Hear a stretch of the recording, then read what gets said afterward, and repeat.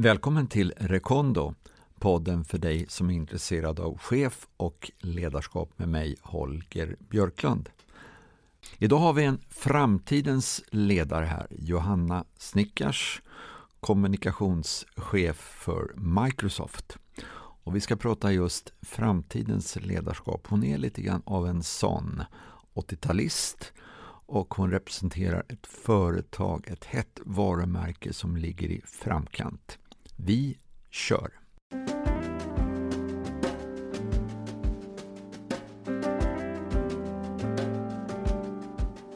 Välkommen Johanna. Tack så mycket. Spännande tycker jag och väldigt roligt att ha det här. Det känns väldigt roligt. Våra vägar har ju korsats förut genom åren. Och jag måste säga jag är lite imponerad när jag ser din meritlista. Jaså? Vi ska komma in på den lite grann och hur fasen tar man sig till sådana här positioner och prisbelönt och allting. Men alltså hur kom du hit idag? Jag är lite nyfiken.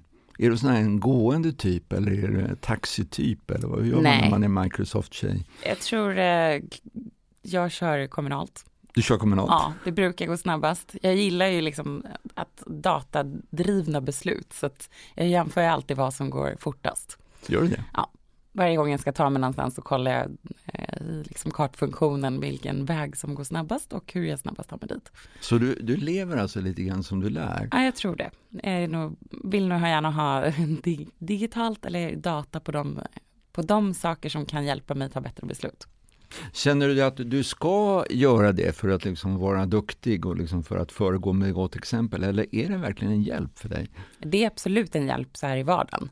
Sen kan jag gärna ta en vecka på fjället och inte vara produktiv överhuvudtaget. Så det kan ju vara båda delar. Men just i sådana här saker när man ska ta sig från A till B till C till D under en dag, då vill man ju effektivisera. För det här med de här hjälpmedlen, det är ju lite grann som pengar. Det är bra som tjänare, men det är inte bra om de blir herre, va?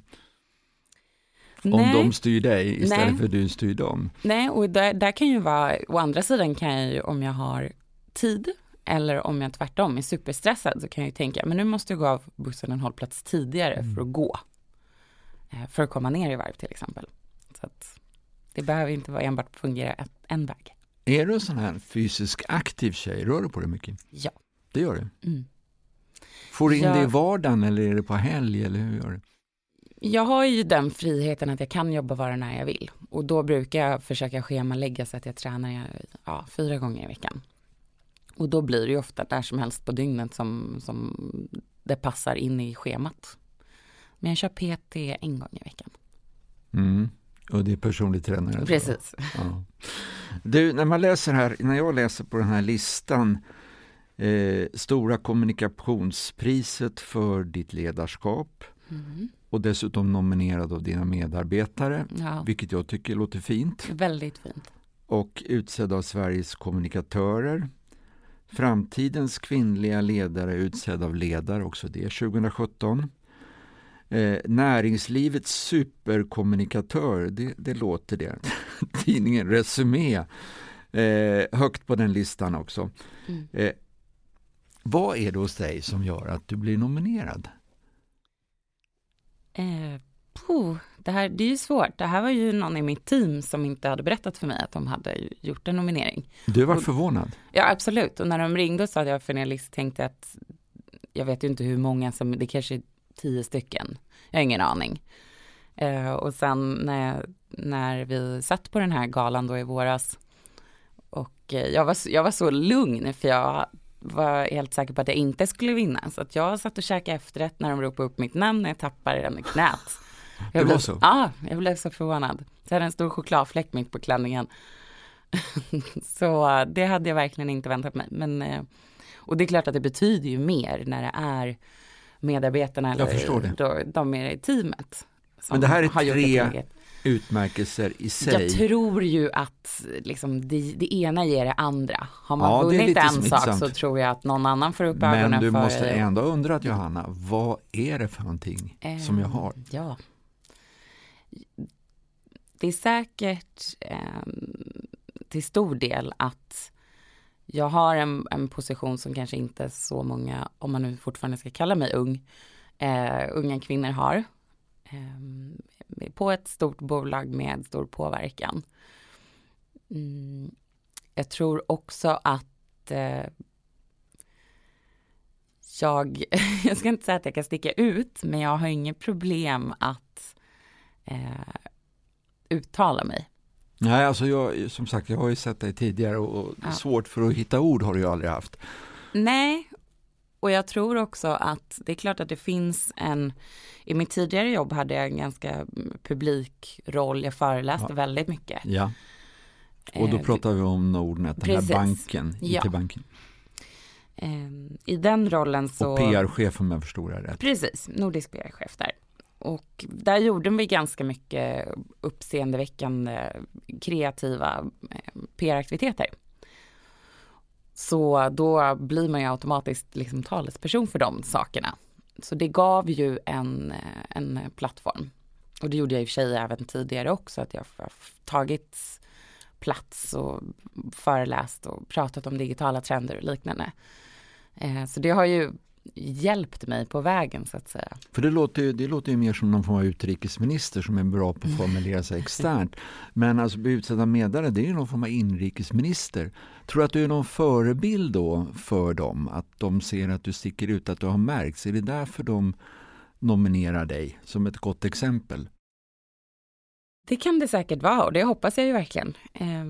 Jag vet att när jag haft personer som har jobbat med mig eller för mig och sen skriver jättefina rekommendationer på LinkedIn utan att de ber om någonting som är gengäld. Det värmer ju också extremt mycket.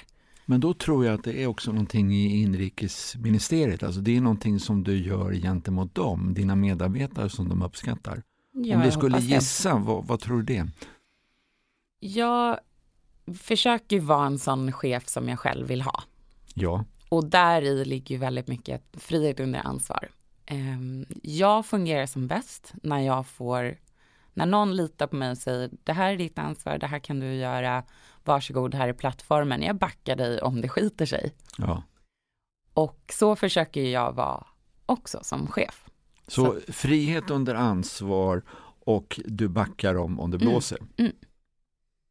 Det är en del av sändningen. Absolut. Jo, men det tror jag. Och jag blir ju superstolt när jag ser mitt gäng växa. När de tar för sig, när de gör fantastiska saker. Det finns säkert många som blir lite rädda att både bli utkonkurrerade själva. Men jag ser det ju snarare som att jag skulle ju vilja att de här personerna skulle kunna ta min plats. Då har jag gjort någonting rätt. Så det här att vara bäst i klassen, det känner du inte att du måste vara, utan du är mer deras chef och ledare än du är den som har mest spetskompetens. Ja, det är en ambition. Jag vill ju att de ska glänsa också. Ja. Du, 80-talist. Millennial tror jag fortfarande att jag räknas som. Är det det? Ja. Det står på dem här att det är individualister, karriärister, tillgängliga, uppkopplade. Vad är det här för källa? Ja, det kan man undra. Det är nog Holgers hemkokta tror jag. Ja. Men jag fastnade för punkten ställer krav på ledarskap. Jag tror jag har hört dig säga det att du ställer krav på den. Alltså du väljer jobb efter ledare. Vem som är chef och ledare. Det gör jag. Och jag försöker också i de situationerna man inte har kunnat välja sin chef så försöker jag vara väldigt tydlig med vad jag behöver. För jag tror mycket på att individen passar ledarskap. Ja. Speciellt i dagens arbetsplats där man kanske inte sitter fysiskt bredvid varandra 5 dagar i veckan. Så tror jag väldigt mycket på att man behöver både som medarbetare och som chef kunna säga vad man behöver för att liksom fungera bäst. Och där säger jag väldigt tydligt till min chef att det jag behöver är du ska hjälpa mig prioritera. Jag kommer till dig när jag behöver hjälp med prioritering och jag vill jättegärna ha liksom one-on-ones och bollplanksfunktionen. Du, om man ser lite grann på din resa här, alltså hur du har blivit som du blev eller är. Är det någon speciell under skoltiden och uppväxten? Är det någon sån här speciell situation eller passion som om man skulle lyfta fram något exempel på någonting som du tror har varit viktigt som har format dig? Det är en jättebra fråga. Jag tror det tog ganska lång tid för mig att förstå att jag var smart. Faktiskt. Men jag minns att jag gick i en extremt tävlingsinriktad skola. Många läste liksom på nästa veckas läxor i förväg. Det var en ganska tuff miljö. Och låg du inte bland liksom topp 1% i Sverige på nationella proven, då var du inget värd ungefär. Så för mig var det en ganska stor grej att Var växte du upp? Jag gick i Adolf Fredriks musikskola. Från 4 till 8. För i 8, och det var där det var på det här, eller kanske är fortfarande på det här sättet? Jo, men det är nog. Och av många anses ju det här vara en topp skola. Och det är det. Men just den här tävlingsinriktade miljön fungerade inte för mig. Så i 8 övertygade jag mina föräldrar om att få hoppa av sista året. Vilket i stort sett aldrig hände, och lärare och rektor och liknande ringde mina föräldrar. Och sa att det här kommer sabba hela hennes framtid, ni förstår inte vad ni gör. Och jag hade i stort sett lovat mina föräldrar att jag ska få bättre betyg bara jag får byta skola. Så det var dealen. Och det var en sån sak som jag är så glad att jag gjorde. Vad hoppar du över till? Jag gick i Akalla-skolan och då bodde vi inne i stan, så jag började i en förortsskola som var lite problematiskt. Det var en extremt stor blandning av elever och lärare, och det gav mig extremt nya perspektiv som jag inte hade haft i Adolf Fredrik. Alltså, vad var det du fick där som inte fanns på Adolf Fredrik som sen har visat sig ha ett stort värde för dig? Bland annat så var det att i Adolf Fredrik var det extremt homogent. Ja. Extremt. I Akalla var nästan så att jag som tidigare varit normal var onormal. Jag vet inte hur jag ska förklara det, men det gav väldigt bra perspektiv. Jag fick ju vänner från hela världen. Jag lärde mig väldigt mycket om andra kulturer, religioner, seder, bruk, sånt liksom ur den kulturella aspekten som jag inte hade fått i en väldigt homogen skola tidigare. Jag kommer också ihåg, du ville bli journalist om jag kommer ihåg rätt. Jag ville bli journalist. Du sökte journalisthögskolan, kom inte in på en journalistutbildning om jag kommer ihåg rätt. Du kom in på någonting bredvid. Jag praoade på Aftonbladet när jag var 14, vilket var en fantastiskt bra praoplats när man går i 8. Och sen dess hade jag bestämt mig att jag skulle bli journalist. Och jag fick ju ett par fantastiska journalister som jag liksom skickade mina uppsatser till under flera år och så här. De var jättestöttande och jag fick ju skriva egna artiklar. Så där hade jag bestämt, jag ska bli journalist. Journalisthögskolan på den tiden var väldigt svår att komma in på. Jag kom inte in första gången, jag tror jag kom in andra försöket och då kom jag in på högskoleprovet, tror jag. Men väl där var jag nog lite besviken. För det var ju faktiskt väldigt lite journalistik. Det var väldigt mycket akademiskt. Och inte så mycket verklighet, vad jag tyckte. Det var en bra akademisk utbildning, men inte så mycket verklighet. Inte så mycket hands-on? Nej, inte alls.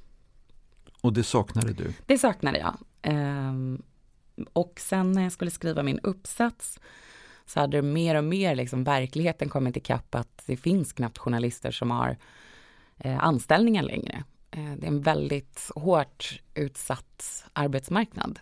Och jag var inte riktigt säker på om jag var villig att göra det. Så då kom jag mer och mer in på spåret med PR och medieträning. Så jag skrev min uppsats om det, men det tog väldigt lång tid att ens få en mentor för min uppsats. I och med att det var lite fult att gå på journalisthögskolan och intressera sig för PR. Du hade sålt dig för någon lägre typ av verksamhet. PR, det var inte lika hög i status när du valde PR som journalist. Om jag minns rätt så var det också någon HP-anställning en gång i tiden. Det var när du skulle ha körkort. Ja, det var innan. inte, som sagt, jag har verkligen inte haft en rak karriärbana eller en planerad uttänkt karriär, utan det här var ju direkt efter gymnasiet.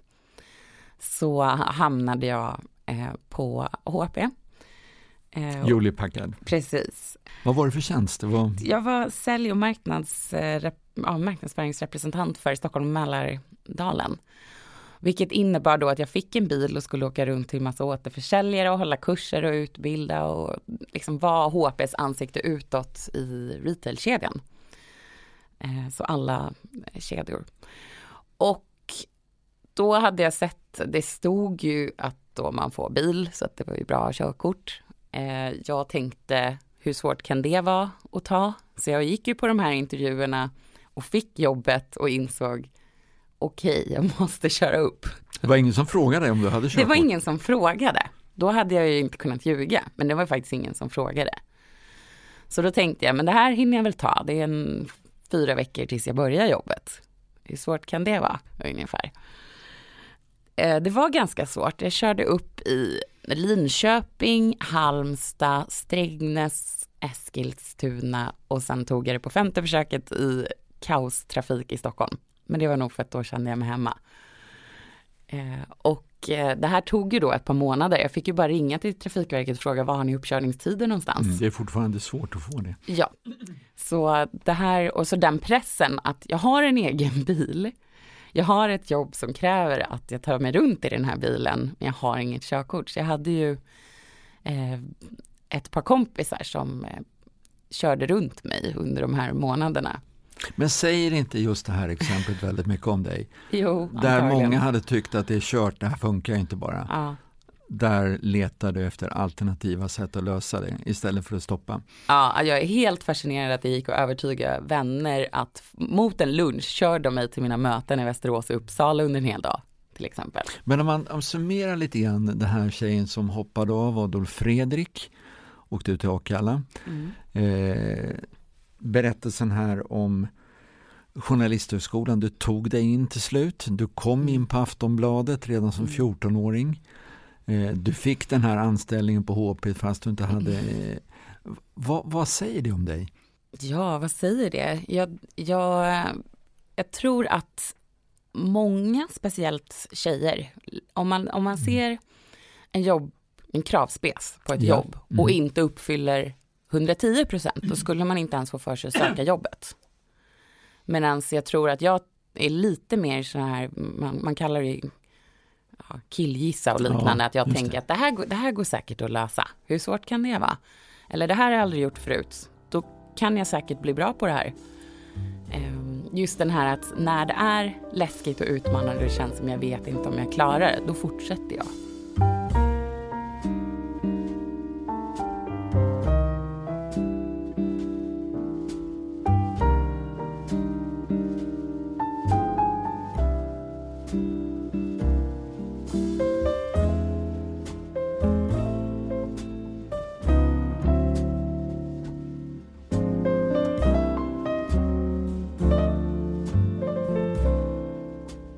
Du Johanna, Microsoft i Sverige, är det som du ser ett amerikanskt företag eller är det mer som vilket svenskt företag som helst? Det är absolut ett amerikanskt bolag. Men till skillnad från många andra amerikanska stora bolag så har man en ganska stor lokal frihet. Och det var väl det som var ett av skälen till att jag verkligen ville ha det här jobbet. Jag minns att i en av de första intervjuerna sa jag att jag är nog bättre på att förändra än förvalta. Så om det bara är i stort sett att här är ett pressmeddelande, översätt det till er marknad, då är inte jag rätt person. Och jag fick ett betryggande svar i att så länge du levererar så gör det på ditt sätt. Och det var väldigt, väldigt skönt. Märker man när man kommer in till Microsoft att det är ett amerikanskt bolag? Nej, det skulle jag inte säga. Vi är 650 personer i Sverige, varav jag inte tror någon är amerikan. Så det är klart att kulturen på sätt och vis andas ju internationellt bolag. Exempelvis via? Ja, men vdn som kom in för ett par år sedan, Satya Nadella, har gjort ett extremt stort avtryck. Och jag tror att dels har man börjat öppna upp bolaget. Och det är en väldigt fin kultur. Man har satt någonting som heter growth mindset, att man vill att alla ska utvecklas och lära sig. Och det går ner i till exempel hur vi mäts. För Microsoft är ett amerikanskt bolag. Många amerikanska bolag mäts väldigt hårt. Jag tänkte så där är väl en punkt. Man mäter det mesta. Absolut, så är det. Och från att ha tidigare varit ganska sifferdrivna så är det mer mjuka värden nu. Att kan du ge exempel på mjuka värden? Vi mäts på till exempel bidra till andras framgång. Det är en väldigt annorlunda. Och hur mäter man det då? Det får man ju i varje kvartal har vi utvecklingssamtal kan man kalla det. Och då kan jag skicka ut vart som helst i organisationen att kan ni ge mig feedback? Jag kommer inte se den här feedbacken utan allting går till min chef. Okej. Så han kan få, senaste gången fick han 15 personer i olika länder, olika roller som jag har jobbat med, som ger mig alltså feedback då på. Lite hur som helst eller är det något formulär eller? Det finns både liksom betygssystem och så fri text och då kan man basera då på har de bidragit till andras framgång till exempel. Och här är ju tanken att man ska tänka större än utifrån mina mål, mina tal, mina siffror. Och det har ju också skapat en trevligare kultur. Man siktar högre mål än sina egna individuella mål. Vilket jag tilltalas av väldigt, väldigt mycket. Så att det har blivit en förändring på bolaget. Jag ska också rapportera varje månad till min Europachef vilka risker jag tar. Och det är risk någonting som bedöms positivt eller negativt? I det här fallet gör det. Och jag tror också att man har lärt sig att även om man är ett stort bolag så behöver man hela tiden utmana sig själv. Det finns ingen vinning i att göra saker som vi alltid har gjort. Utan man förstår ju att vi måste utvecklas, vi måste hänga med, vi måste innovera. Och då vill man ha det från många olika delar av verksamheten. Så att när jag då sitter och ska rapportera in här så måste jag ju fundera, herregud, har inte jag tagit några risker den här månaden? Då har jag ju gjort fel. Det här låter ju lite öda. Ja, jag har inte stött på det tidigare. Nej, jag tycker ju att jag går igång på det. Jag ser det. Du böjer dig framåt och ser glad ut. Du strålar. Jag tycker ju att det är fantastiskt. Och vi har ju liksom interna utmärkelser också för innovation och kreativitet och liknande.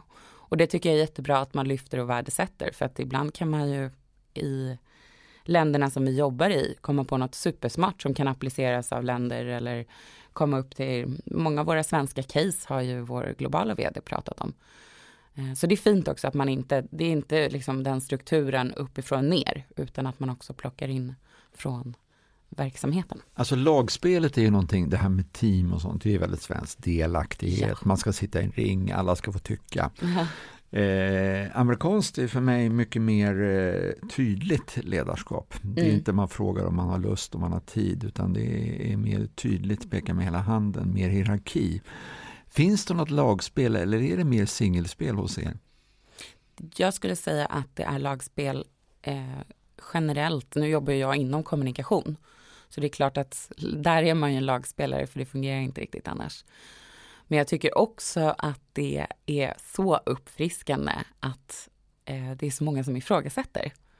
Ifrågasätter? Det mesta skulle jag säga. Men just det här att man, nu jobbar jag i en internationell kontext där man också märker att vissa kulturer är mer ifrågasättande än andra. Ja, till exempel.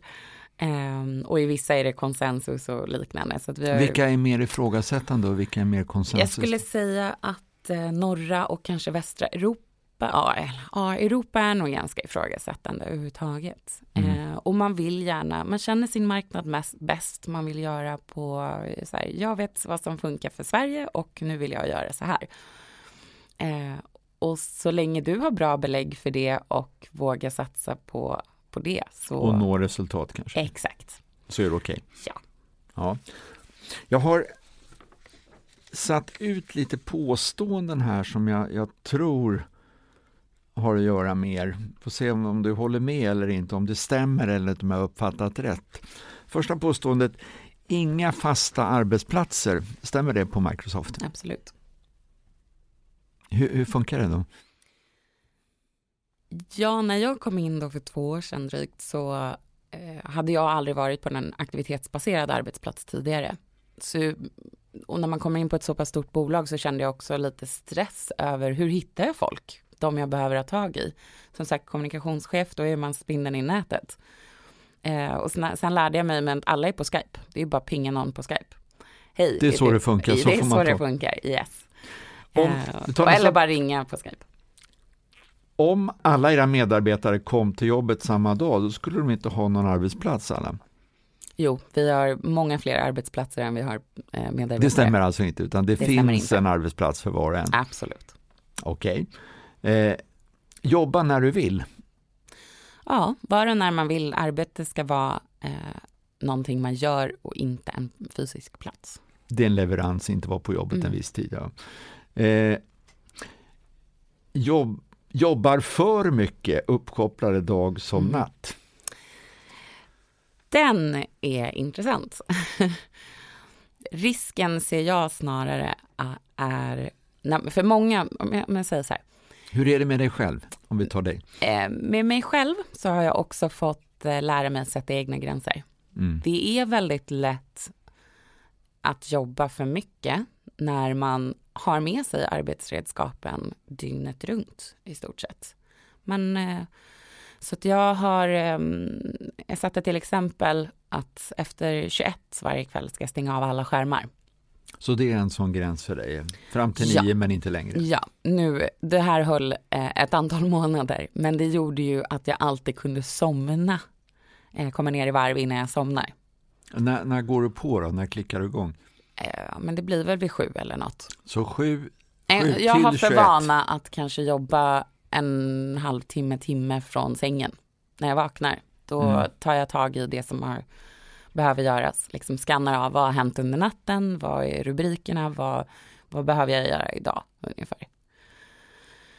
Men som chef tror jag att det är superviktigt här också att känna av alltså ditt team. När och hur jobbar de? Är det hälsosamt? Kan de sätta gränser? Eller behöver du komma in och hjälpa dem där? För att det är snarare att jag är aldrig orolig att någon jobbar för lite. Nej, men händer det att du säger till folk att nej, nu räcker det. Nu får du ta och lämna datorn på jobbet här ett tag till du kommer imorgon. Där är så inte så långt. Nej, men det är snarare den här att påminna dem om att ta tid för annat. Så du får dämpa dem lite grann. Ja. Har du gjort det någon gång då? Absolut. När gjorde du det senast? Det var nog när en kille i mitt team han har precis fått barn och var pappaledig då initialt i 2 veckor. Och så mejlade han mig under tiden och jag sa, skriv nu supertydligt i din out of office reply att du inte kommer svara på någonting under de här dagarna och hänvisa alla frågor till mig. Och sen ska jag försöka göra mitt absolut bästa att vi behöver inte kontakta dig under de här 2 veckorna utan att du kan få vara i din bebisbubbla. Och det tror jag är det är väldigt skönt, det tycker jag också, att få höra från min chef att du kan verkligen koppla bort nu. Vi tar hand om det här. För annars har jag också det här beteendet att jag går in och kollar hela tiden. Även på semestern. Ja, jag känner igen mig själv så det är inte konstigt.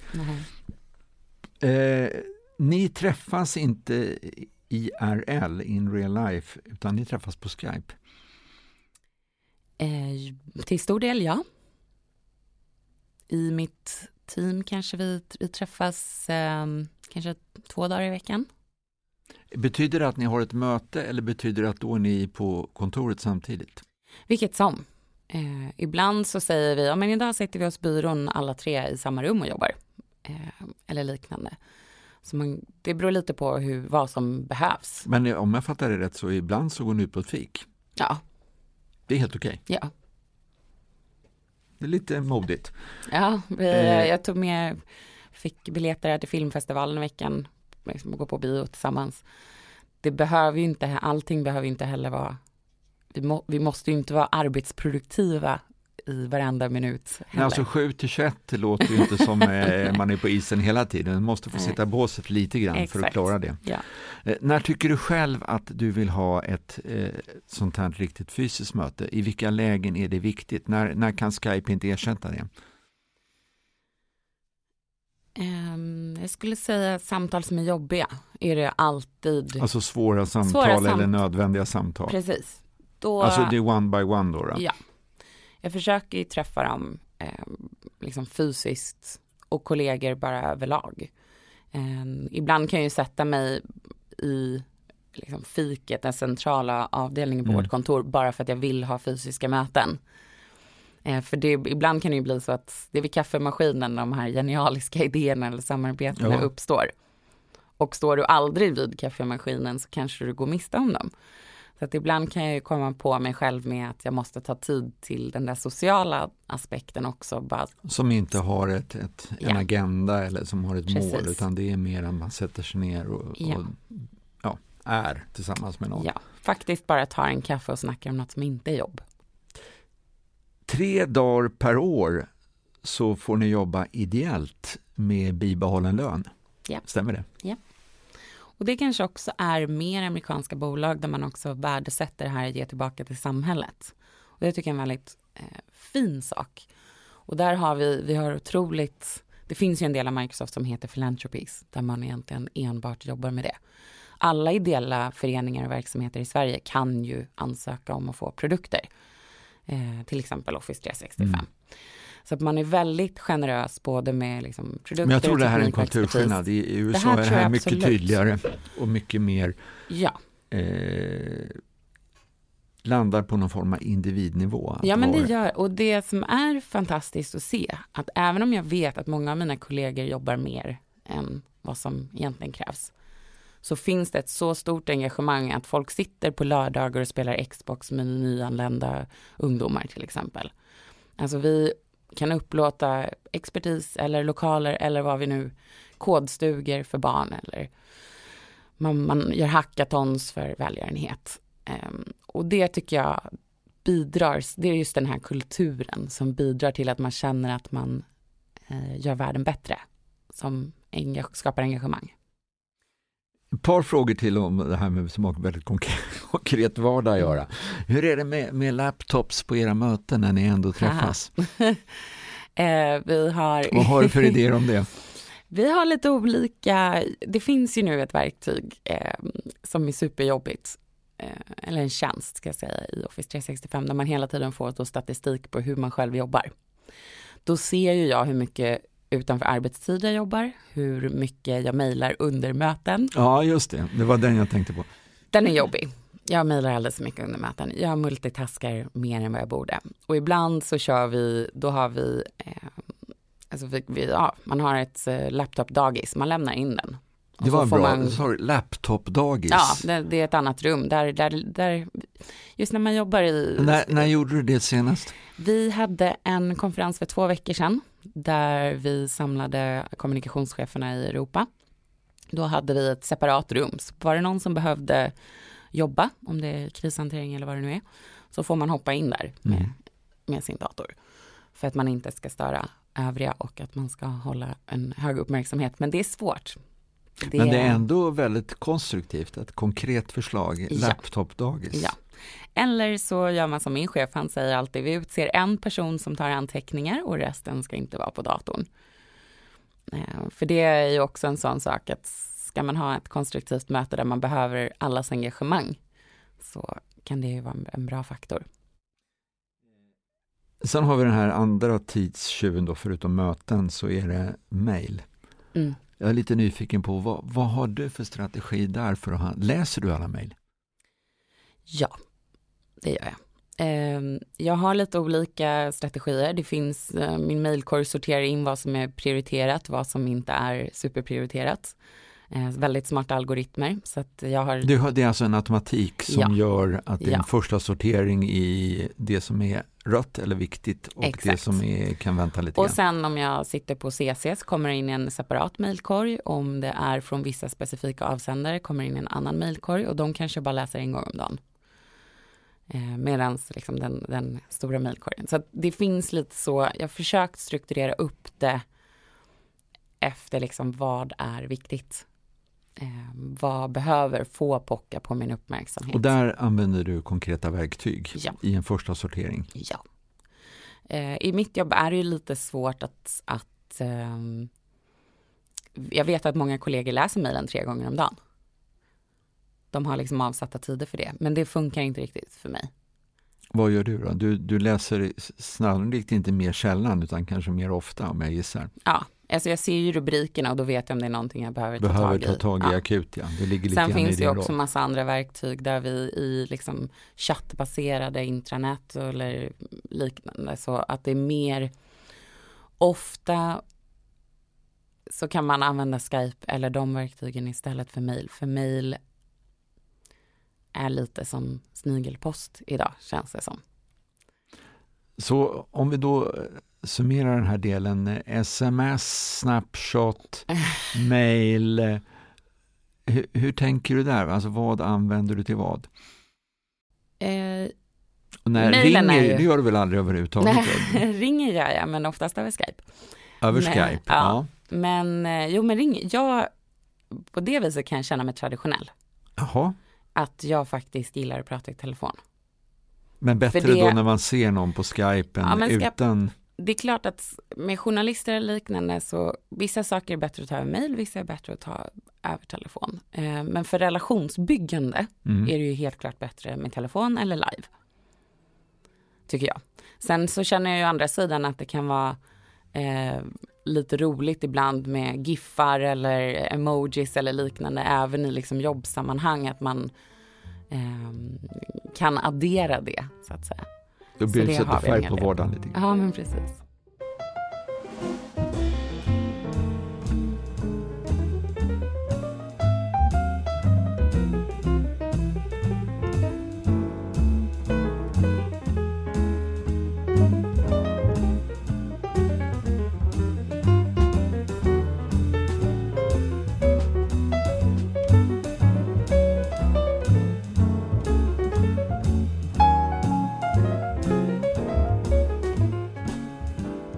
Jag har funderat så här, Johanna.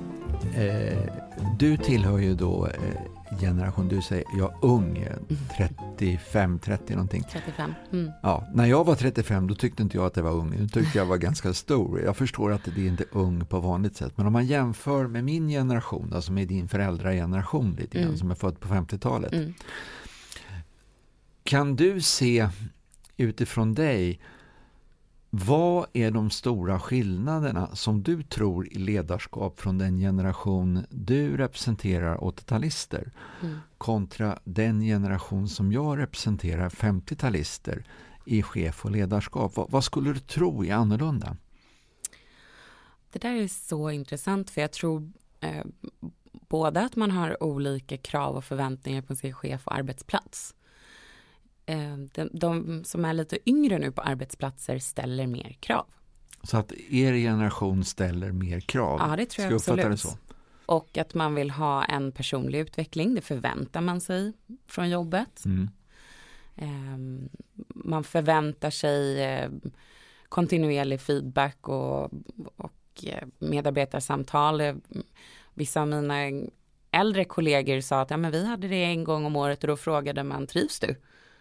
Nu för tiden förväntar jag mig att ha en gång i veckan med min chef egentligen. Liksom ett ärligt samtal och vad står vi och vad är planen framåt. Och jag berättar även när jag får andra jobberbjudanden. Jag tror man har en helt annan transparens och öppenhet, ja. Sen så tror jag också, och det har vi märkt bland många unga som söker sig till oss, att de attraheras av till exempel att vi har vi kallar det reversed mentorskap, att ledningsgruppen har alla mentorer i traineerna. Är det omvänt mentorskap? Precis. Som jag har hört talas om? Ja, och det tror jag attraherar många traineer, för man inser att här är Säg gärna någonting om det, för jag tyckte det var spännande. Jag tycker att det är jättebra för båda parter. Jag har ju varit med i en del i det arbetet. Men vad är det för någonting för de som inte känner? Alla i ledningsgruppen har en då trainee som är nyexad och som precis har börjat på Microsoft. Så de har liksom ett format där de ses och har ett omvänt eller tvåväga mentorskap egentligen. Och där har ju många väldigt bra idéer kommit från traineerna, bollats med vd eller vice vd eller någon som sagt, du har en poäng, du får sätta ihop en projektgrupp och ta dig an det här. Så att många saker har ju kommit ifrån dem, just vad det gäller den här, om vi ska ha en talangförsörjning framåt, vad attraherar den målgruppen till exempel? Det kan ju ingen i vår ledningsgrupp veta, det kan ju de mycket bättre. Så där har man ju tagit in väldigt mycket bra input, tycker jag. Den tidningsartikel jag såg var ju då att det omvända mentorskapet där den yngre var mentorn vad det gäller IT och den typen av verktyg. Så där var det de som satt i förarsätet och alltså ledningsgruppens äldre deltagare hade någonting att lära av de yngre. Absolut. Bara när jag kom in så sa jag ju till dem i ledningsgruppen att nu lägger vi upp alla er med, det ska vara pressbilder, era biografier, det ska, eller bios, era sociala mediekanaler, och då kände många direkt att nej, nu, wow, det där är min LinkedIn, min privata. Och jag sa att det finns inget sånt som är en privat LinkedIn. Däremot kan vi hjälpa dig fixa till den så att du känner att det här är min hemsida nästan, att det är någonting du vill visa upp. Alla som ansöker om att börja jobba hos dig kommer ju kolla in din LinkedIn-sida. Så se det istället som, kan du skräddarsy den för att hitta rätt folk, så är det ju bara en möjlighet. Men där märkte man vilken förändring det var på generation och generation. Medan våra traineer som kommer in nu ser det som en självklarhet att sprida saker i sina egna sociala kanaler. Medan vår ledningsgrupp då tyckte kanske att det där var deras privata. Så det är en stor ändring. Det är ju bra att ha en plan. Samtidigt så förändras omvärlden väldigt snabbt, inte minst i ditt gebit. Hur långa planer, det är knappast 5-årsplaner, det är väl knappt årsplaner. Alltså hur långa planer har ni i framåt-tänk och kort-tänk? Korta, långa bollar, hur tänker du där? Med mitt team så gör vi en gång per halvår en stor utvärdering. Det är ganska enkelt. Det är, vad har funkat bra som vi ska fortsätta med? Vad vill vi börja med? Vad vill vi sluta med? Och vad ska vi avveckla? Liksom, lite ur de aspekterna. För att hela tiden liksom maximera vårt arbete. Och jag gillar ju verkligen det här ordet realtidsregissera. För att realtidsregissera? Ja, det går inte att jobba med kommunikation idag och tro att man kan styra allting själv och ha en årsplan som man faktiskt kommer hålla. Det är det här med newsjacking till exempel, att haka på aktuella frågor som är en jättestor trend inom det. Och där går det ju inte att om du har låst din budget på ett år, då kommer du aldrig kunna göra de här grejerna som behöver kunna ta minutbeslut för. Du, om man summerar det här nu lite grann, vilken är din bästa gren nu på jobbet? Det här är ju min mest strategiska roll jag har haft. Så just, jag skulle säga övergripande strategi i ett så stort bolag som täcker så många produkter, affärsområden. Det är ett bolag där som händer så mycket och allting förändras. Man ombeds tycka till i nästan varje fråga. Att ha en övergripande strategi för intern och extern kommunikation, det har ju varit liksom fokuset att hålla ihop. Så det är väl, vad ska vi säga, helikopterperspektivet har väl varit en väldigt stor del. Tidigare har varit mycket mer operativ. Att jag kan ju sätta mig och skriva vd:ns tweet som jag tycker att nu måste du få ut det här eller liknande. Nu försöker jag ju istället att vara en rådgivare internt för att få rätt personer att säga rätt saker och göra rätt saker. Att det har ju en större effekt. Jag hörde att du fick frågan vad du skulle önska att dina medarbetare sa om dig. Var inte det att du ville uppfattas som någon form av rådgivare? Jo. Eller var det du formulerade? Jo, det är absolut. Jag vill ju att ha det förtroendet att alla kommer till mig med kommunikationsfrågor. Och det tar en tid att bygga. Så man får ha lite det tålamodet. Speciellt om man kommer in och vill förändra ganska mycket, vilket jag gjorde. Men sen när de ser att hon hade faktiskt en poäng eller det där funkar ju faktiskt som hon sa. Med kommunikation ser man ju väldigt fort om någonting gick enligt plan eller inte. Så det är ju, på det sättet kan det ju ganska snabbt bygga en kredibilitet. Men det är väl min ambition. Det var bästa grenen.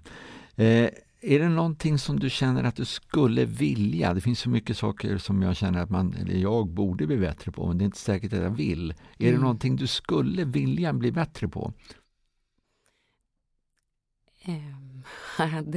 Det känns lite ironiskt, men det jag skulle vilja bli bättre på är ju att välja bort och säga nej och kunna vara nöjd, tror jag. Det är klart att det är en drivkraft att aldrig vara nöjd, men det är också ganska jobbigt.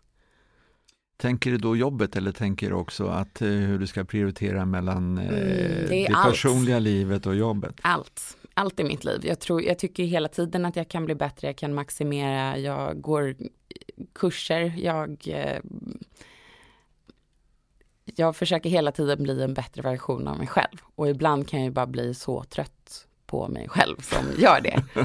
Så det är den här drivkraften att aldrig vara nöjd är både positivt och negativt. Ja, men du skrattar just nu så att du njuter stundtals av färden i varje fall. Ja, men det är just den här att, men som ett exempel så när jag föreläser. Ja. För första gången fick jag under 4 av 5 i betyg. Och det är för mig helt fasansfullt och jag kände jag ska nog aldrig föreläsa igen. Hur är det här möjligt? Och jag skrev till dem att fick ni någon mer feedback? Var det temat? Var det en tråkig presentation? Hade jag dålig energi? Ni måste ge mig någonting här. Jag har aldrig fått så här låg siffra tidigare. Och jag fick inget mer. De hade ingen fritext för de kunde inte ge någon mer information. Och det där var jättejobbigt för mig. För att det är klart att jag föreläser ju även om en del av det är ju för att utveckla mig själv. Men mycket är ju du är van att ligga på topp. Ja, och därför var det här jättejobbigt. Är du tävlingsinriktad? Jag har alltid tänkt nej, men jag tävlar emot mig själv hela tiden. Så det är klart att i allting jag gör tänker jag att jag kan bli bättre. Och i vanliga fall hade jag fått 4,5 på en föreläsning hade jag tänkt, varför fick jag inte 4,6? Men där är ju också den här hela tiden vågskålen mellan att kan jag känna mig nöjd utan extern bekräftelse? Ja. Så är det värt mer. Så det kanske är en utmaning? Det är en ständig utmaning. Och då sista frågan här är lite grann i den andan då. En mindre god sida hos dig själv som du vet om men som du inte kommer att göra så mycket åt utan det här kan du fortsätta leva med.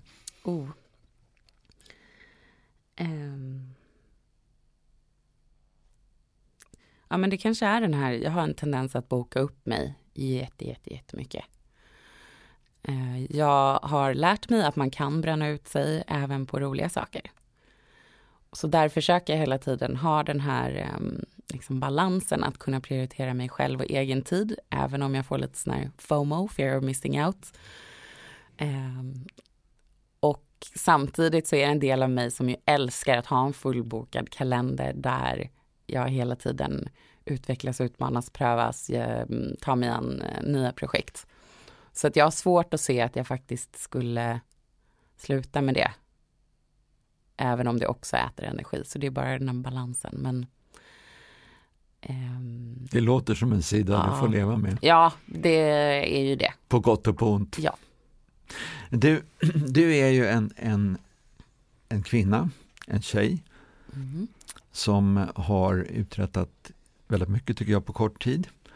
Jag tror att du är en förebild för många. De ser upp till dig. Om du skulle för dem som lyssnar och vill liksom komma åt det håll som du har gått. Om du skulle summera några få punkter, alltså som råd den här rådgivaren vi pratade om förut. Utifrån din erfarenhet, vad vill du tipsa andra om? Att prova det här är viktigt, det här ska ni tänka på. Om du skulle säga några sådana saker, vad skulle det då bli? Någonting som funkat för mig var ju verkligen att liksom sträcka ut en hand. Om du är 14 och vill bli journalist, fråga om du får pröva på Aftonbladet då. Alltså det skadar ju inte att försöka. Samma sätt som när jag gick på journalisthögskolan så läste jag en amerikansk nättidning väldigt mycket. Så jag skrev, ni skriver väldigt lite om Norden. Vill ni inte ha liksom reportage härifrån? Jo, absolut. Du får $20 per artikel. Det var ju en dröm att få skriva för dem. Jag hade gjort det gratis. Eller att sträcka ut en hand till, jag har haft flertalet mentorer eller personer som jag bara bjudit på lunch som jag ser upp till. Många gånger vill man hjälpa varandra, så det är ju bara den här att våga fråga. Och att jag faktiskt anmäler mig själv till sådana här, vi har svårt att hitta tjejer och prata på den här konferensen på det här temat, eller men då kommer jag. Jag har ingen aning om vad jag ska snacka om, men absolut, jag kör. Att man vågar ta det där steget utanför sin comfort zone och tänker att det finns ju det skadar inte att försöka. Man lär sig något på det. Och studenter, det var samma sak som att utan de kontakterna som jag fick genom att skriva min uppsats om PR-branschen hade jag antagligen aldrig kommit in i PR-branschen. Så att faktiskt våga kontakta de där personerna som du kanske skulle vilja ha deras jobb en dag. Hör av dig till dem. Det låter som du har vågat bjuda upp eller vågat ta initiativ i sammanhang där några andra skulle ha tvekat, därför de tänker, inte kan väl jag. Men du har gjort det. Ja, i väldigt många olika sammanhang. Ja, och jag tänker fortfarande, vad har jag att erbjuda här? Men om någon då uppenbarligen vill ha dit. Så du känner själv en tvekan? Absolut. Du är inte så där bara tvärsäker att det här kommer att gå. Nej, du gör det här fast du känner en rädsla, fast du är osäker. Ja, och det tycker jag ska finnas där. Annars utmanar du inte dig själv. Om du alltid känner, det här kan jag, I got this, då är det ju skittråkigt. Men om jag däremot är jättenervös fortfarande när jag ska föreläsa eller när jag ska presentera någon ny idé eller liknande, så känns det ju som att då är hälften vunnet bara på att jag vågar göra det. Tack så mycket, Johanna Snickars. Tack, Holger. Du har hört ett avsnitt av ledarskapspodden Rekondo med Holger Björklund, chefscoach och ledarutvecklare. Gäst denna gång var Johanna Snickars, kommunikationschef på Microsoft. Vill du komma i kontakt med Holger Björklund eller läsa mer om hans tjänster inom coachning och ledarutveckling, gå in på lyftet.se. Musiken i podden kom från Artist Jazz Groups album We Like Previn, utgivet på skivbolaget Volensa. Prenumerera gärna på Rekondo och följ oss på Facebook. Rekondo produceras av Copyfabriken. Tack för att du lyssnade. Vi hörs igen.